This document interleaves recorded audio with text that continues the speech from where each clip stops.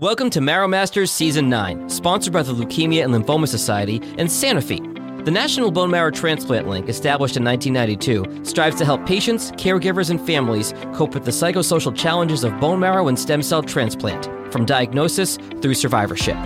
Season 9 of our show focuses on what I wish I knew before transplant. Here's your host, Executive Director of the NBMT Link, Peggy Burkhardt. Welcome, everyone. Today we have Nancy Kostlow-Rovey with us, a retired physician assistant at the Johns Hopkins Kimmel Cancer Center in Baltimore, Maryland. Nancy was there for 34 years, and she's agreed to share her vast experience today with us as it pertains to pediatric transplant and what parents and caregivers need to know. So Nancy, welcome. Thanks for being with us today. Thank you, Peggy. I'm very happy to be here today. And I hope I can help shed some light on what to expect during this bone marrow transplant journey. Terrific. So Nancy, let's start by covering some pre-transplant concerns that affect youngsters as they are preparing for transplant. Great. Be happy to do that. Actually, in the adult oncology world, most of the transplants are for cancer issues. But in the pediatric transplant world, although most transplants are for oncology patients, but many other diagnoses can lead to a bone marrow transplant, things such as aplastic anemia, sickle cell disease, immunodeficiencies, and other genetic diseases. And I think for these patients, it's particularly difficult because these families are not familiar with the oncology lingo and procedures and, chemotherapy and all the oncology things that happen during transplant. So these families are going into this all cold. So I feel these patients have particularly more difficult issues and aren't familiar with the issues to be discussed. That's a great point, Nancy. I never really thought about that. Let's talk about this, how it's different and what to expect. Right. Well, kids with leukemia, the oncology kids, have been through multiple years usually or rounds of chemotherapy. They know what chemo means. They know what central lines are. They know what the side effects of chemo are. They know what fluids and neutropenia, and they know about blood counts and infections. Even like the 5 and 6-year-olds know all those, what their platelets are, what platelets do. But a lot of these other kids, sickle cell disease patients, immunodeficiency patients, they've never been in the oncology world and have a lot to learn before even starting, to get through this difficult journey. There's so much terminology and so many side effects that they need to expect. Some of the oncology kids may know what works for them for nausea and vomiting. They say, well, I like this drug and I like it, half an hour before or whatever. And these non-oncology patients just don't have that prior experience, thankfully, actually.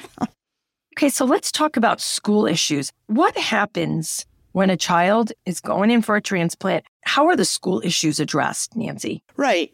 Well, different transplant centers have very different recommendations. So I just want to point that out for sure. But in general, the child will be out of school for a long period of time. Our center at Johns Hopkins, 6 months to be out of school for most types of transplant. And that's a really long time. Mm-hmm. I would suggest that parents need to obviously plan for this in advance.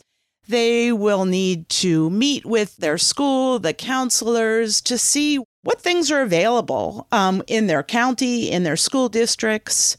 Will the child be able to do online school, which is a lot easier to figure out and to do these days after COVID, since so many children had that experience, unfortunately, during the years of COVID. Mm-hmm. Or will they get homeschooled? Will the parents teach them, which seems to me like a difficult task to try to get your kid through transplant from a medical perspective and from a scholastic perspective, but that's certainly something that some parents choose.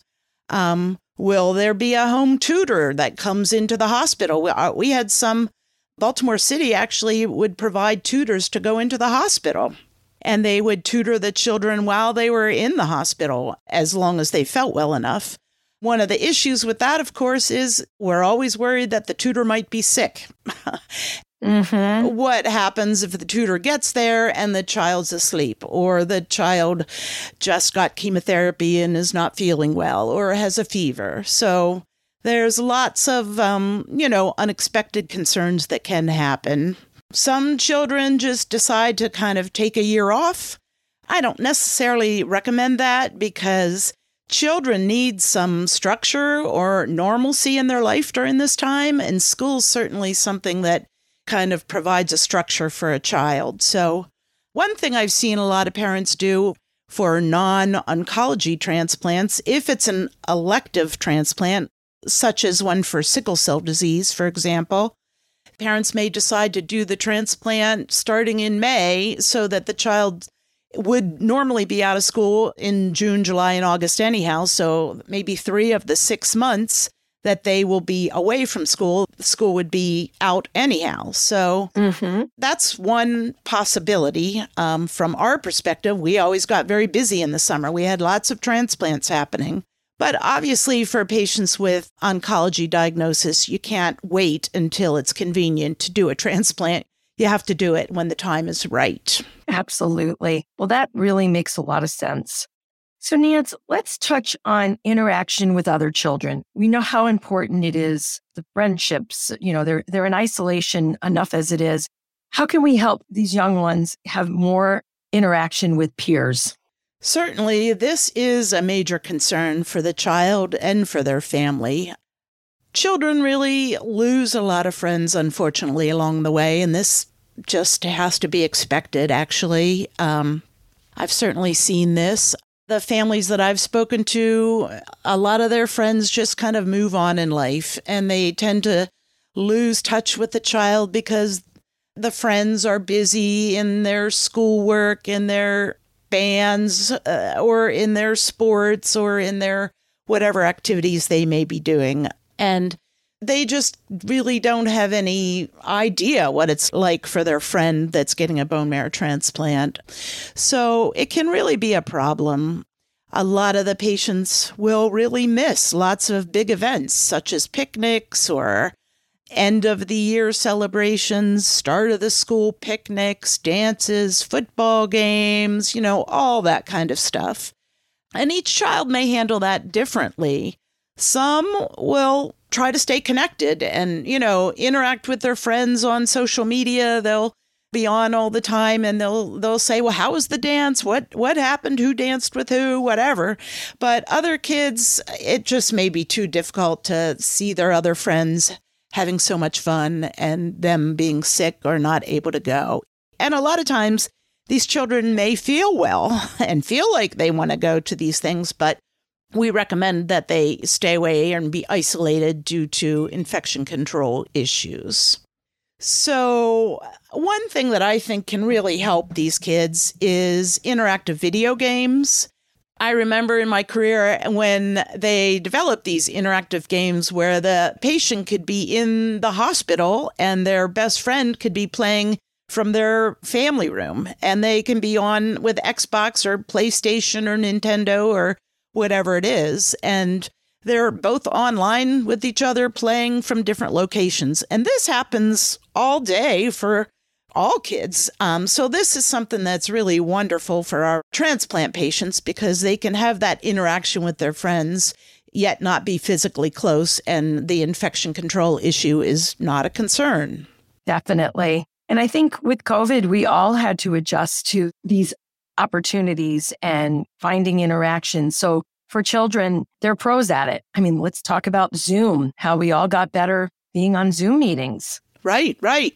Previously, you never would have thought that a 6-year-old or a 7-year-old could be on Zoom, but a lot of these young kids spent, a good portion of the school year on Zoom. So parents can, set up, and families can set up FaceTime chats or Zoom meetings or other interactive media things that the children can, interact with their friends.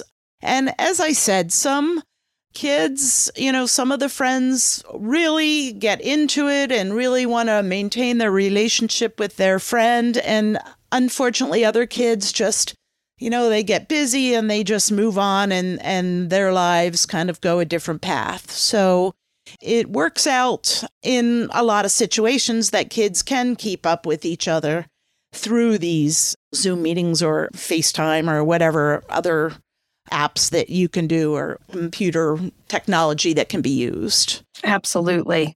Do you want to talk more about, maybe the teacher staying in touch with the student, how that might work? Yeah, sure. Again, this is variable depending on the school district, the children, and each different area. But we definitely have had students stay very close. I've had some children actually they would set up a computer in the classroom and the child would be literally on their computer screen while all the other kids were in the class.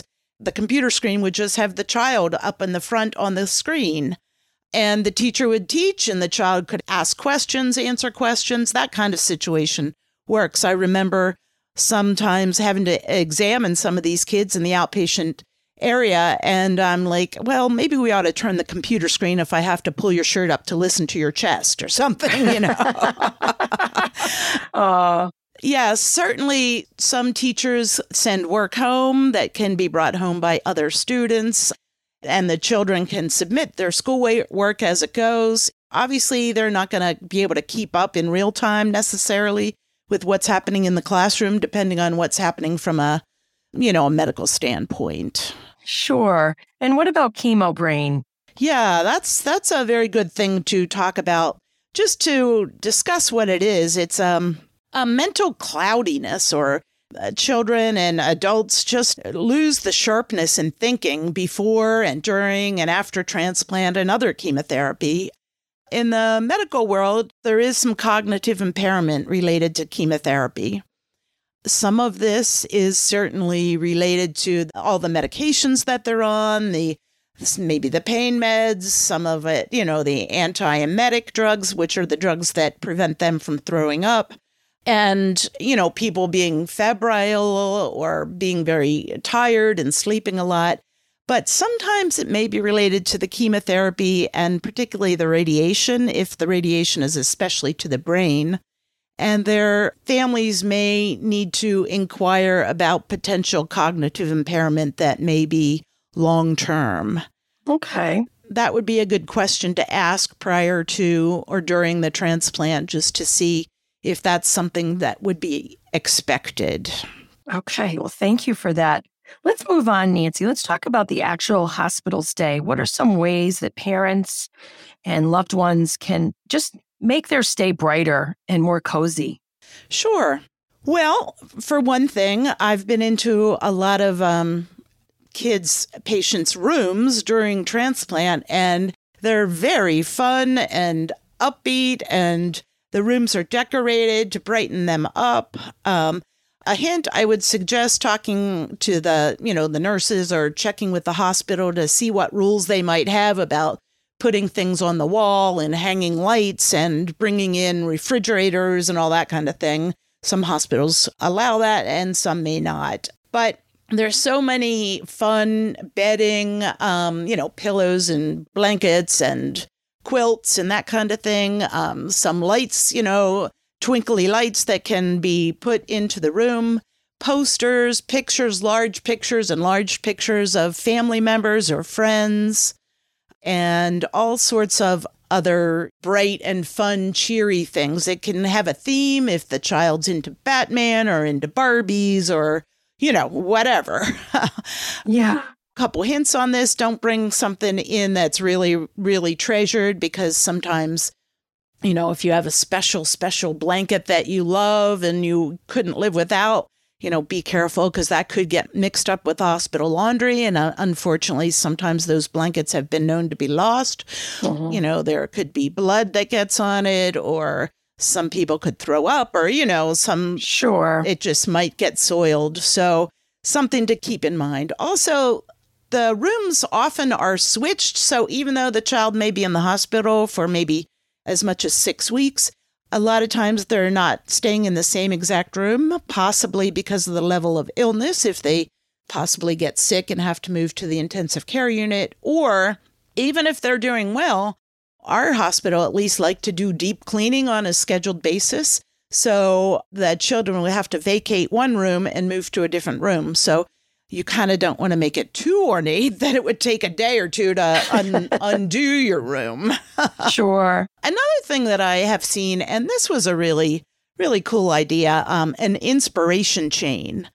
And it was kind of like those chains that kids used to make around the holiday time, where they kind of glued papers together, little strips of paper together, and interlocked them to make a chain to put on a Christmas tree or to hang. But on each of those little paper chains, little pieces of paper, their friends or their family members or their whoever would write little inspirational things like, "You go, girl," or "You got this," or "Love you," or, and put their name. Yeah, I love that. And so every day the kids, or whether it's a Bible verse, whatever works, for this situation. So every day the children could open up one of the chains just to get a little bit of inspiration every day. So that was one fun thing. Yeah, I like that a lot. Yeah. How do you keep kids busy while they're at the hospital, Nancy? Well, that's a good question because, us adults, when we're sick, we just tend to lay in bed and wallow in our misery. But kids really, they're going to cry when it hurts or maybe in bed when they don't feel well. But if they're doing well, they're not going to stay in bed. They want to get up and move around. So for older kids, I guess one of the most important things I want to talk about is child life involvement, because child life just really gets these kids through the hospital stays. They can help provide things like stationary bikes in the room, or physical therapists can help with that too. So if it's a very active, say, teenager or adolescent, they could bring an exercise bike, a stationary bike into the room, and that could keep a child busy. For the youngsters, the toddlers, I've seen Child Life bring in mats, or these things can be bought, obviously, on the internet. Just mats for the kids to play on the floor, because they're softer, and certainly you don't want kids playing on the hospital floors. But these are mats that they can get down on the floor and play with their blocks and really, do what kids do. Mm-hmm. Some of the other things that our hospital provides is we have hospital bingo every Wednesday. It was one of the hottest shows on TV at Hopkins. They would provide prizes for kids when they won. There's also other in-house TV shows sometimes that can be interactive. And back to the computers, the game consoles, a lot of the hospitals raise money that goes for things like computer consoles or computers that can be brought into the hospital rooms, and then the kids can do the interactive games with their friends. And that might be a good thing to check out in advance. Like, what consoles do you have? Do you have Xbox, or do you have PlayStation or Nintendo?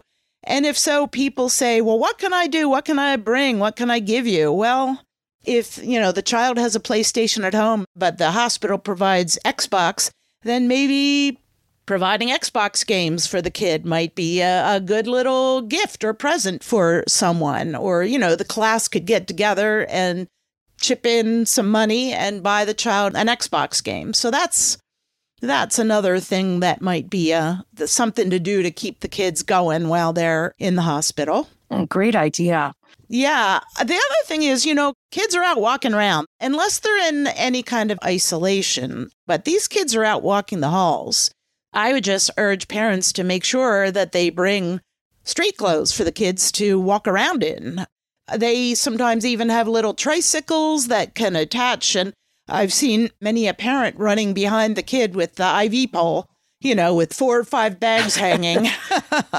Oh, boy. And the parent and the child's getting their activity at that time. Absolutely. Mm-hmm. Good ideas, for sure. Yeah. The other thing is also finding out the visitor policy before you start. Every hospital's different. Every area is different with their COVID rates. So definitely find out what the visitors policy is. Can siblings come in? It may depend on whether it's flu season or not. During the flu season, unfortunately, we were much more restrictive on allowing siblings to come in to visit. But if it's not during flu season, Then school visitors, other children could come in or siblings. Okay. So those are some things I can think of that can try to brighten up the hospital stay. Our hospital also had clowns come 2 days a week. Oh, wow. Yeah. Well, that's neat. They were really fun. They certainly cheered up the staff as well as the children. So a lot of the hospitals, it's not all doom and gloom, let me tell you. There's a lot of fun things that happen during their transplant time periods. Well, this is great. Anything else on that before we move on to their going home? Well, I guess another thing that I just wanted to talk about is during the hospital stay, taking pills or medicines, obviously, and eating and drinking is certainly a concern.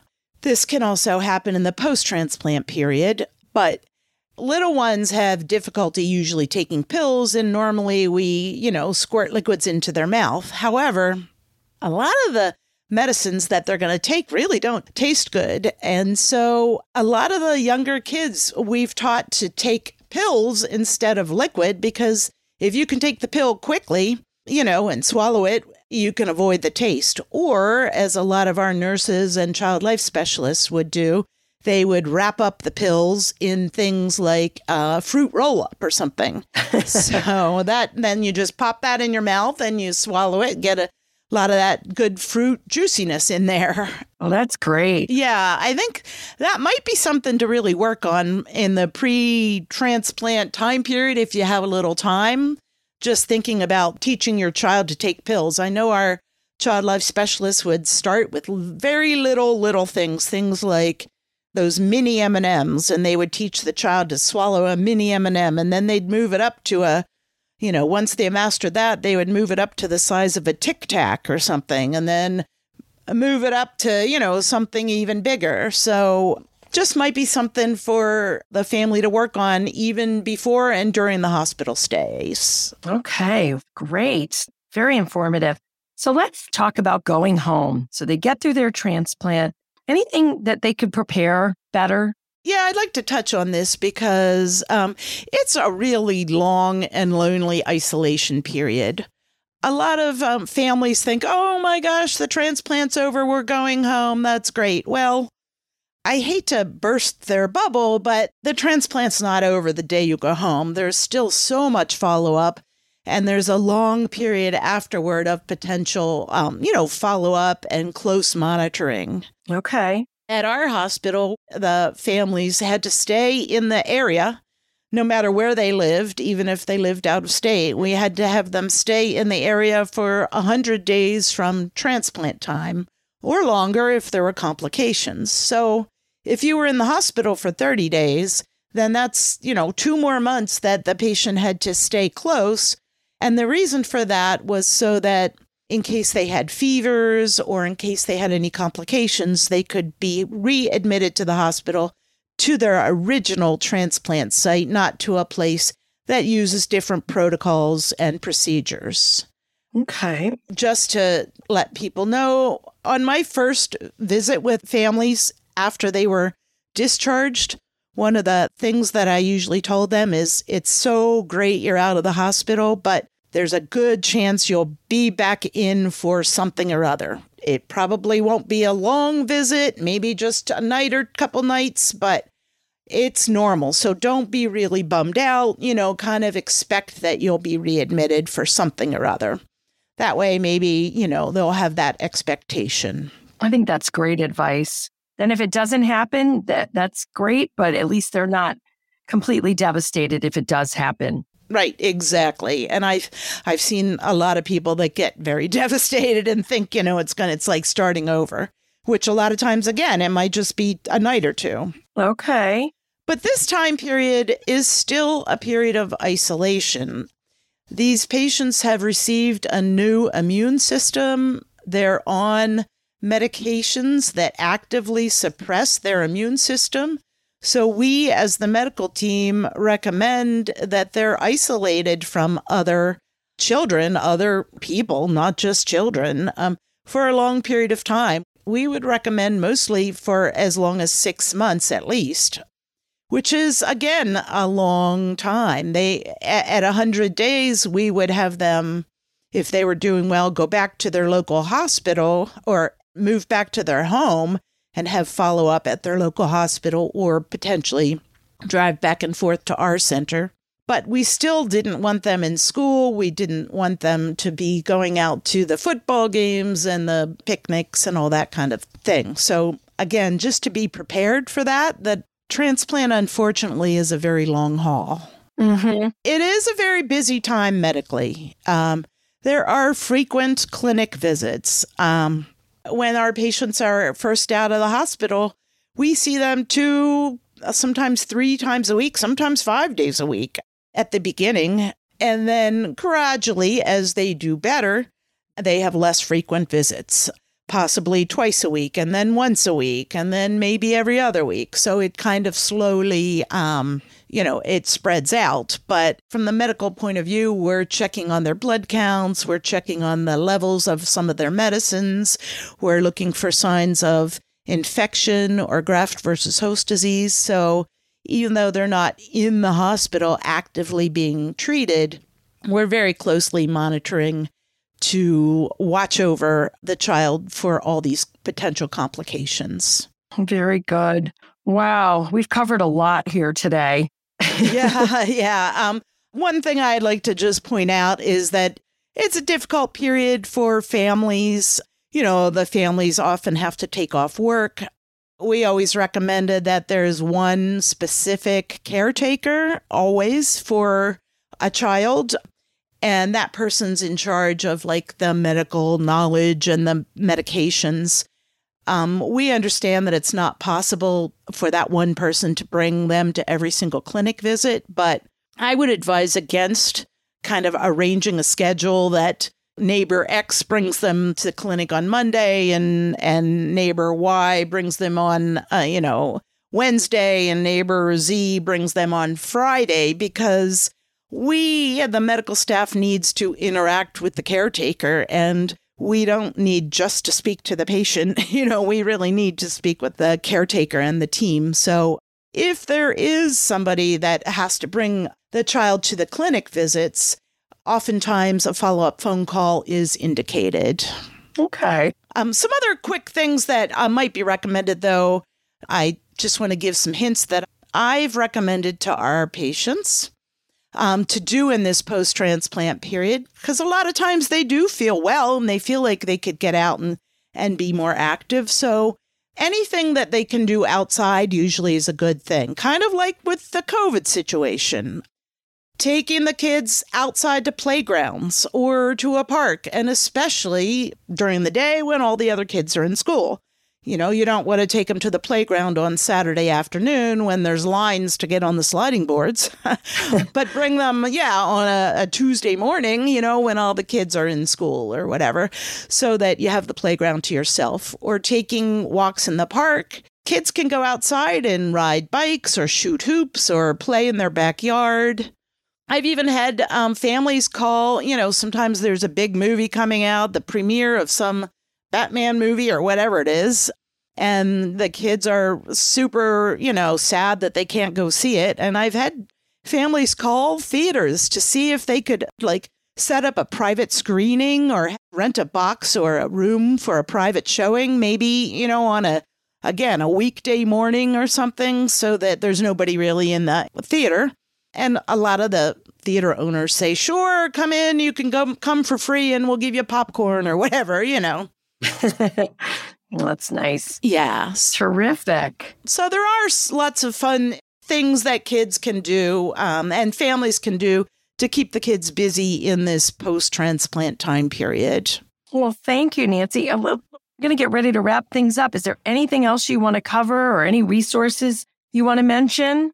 Yeah, I definitely would. One other thing is just fluids are certainly a problem. A lot of kids, for some reason, they don't like to drink a lot after the transplant. And so pushing fluids, and this may be that they need to drink more fluids due to their immune suppressive medications. So, buying them a favorite cup or a mug or find special drinks that they like. And there are even some computer apps that you can give, I would give somebody a goal to drink, say, a liter of fluid or, whatever, 4 cups of fluid a day. And there was a computer app at that time. I don't know if it's still available, but, if they drank 1 cup, then they could go on the app and it was like a picture of a plant. Yes, I've heard of this. Yeah, it would kind of perk the plant up. And then with 2 cups, the plant would get more perked up. And by the time they hit the goal of 4 cups, then the plant would be all pretty and sparkly and great. Oh, that's terrific. Right. I will find out the name of it and put it in the show notes. It was just mentioned on one of our Lunch and Learns recently. Oh, good. And then there are 2 resources, 2 books that I was just alerted to this morning by a nurse practitioner that worked with us with our bone marrow transplant patients. There are 2 with different perspectives from age-wise. One is called More Than You Can Handle. That's the name of the book.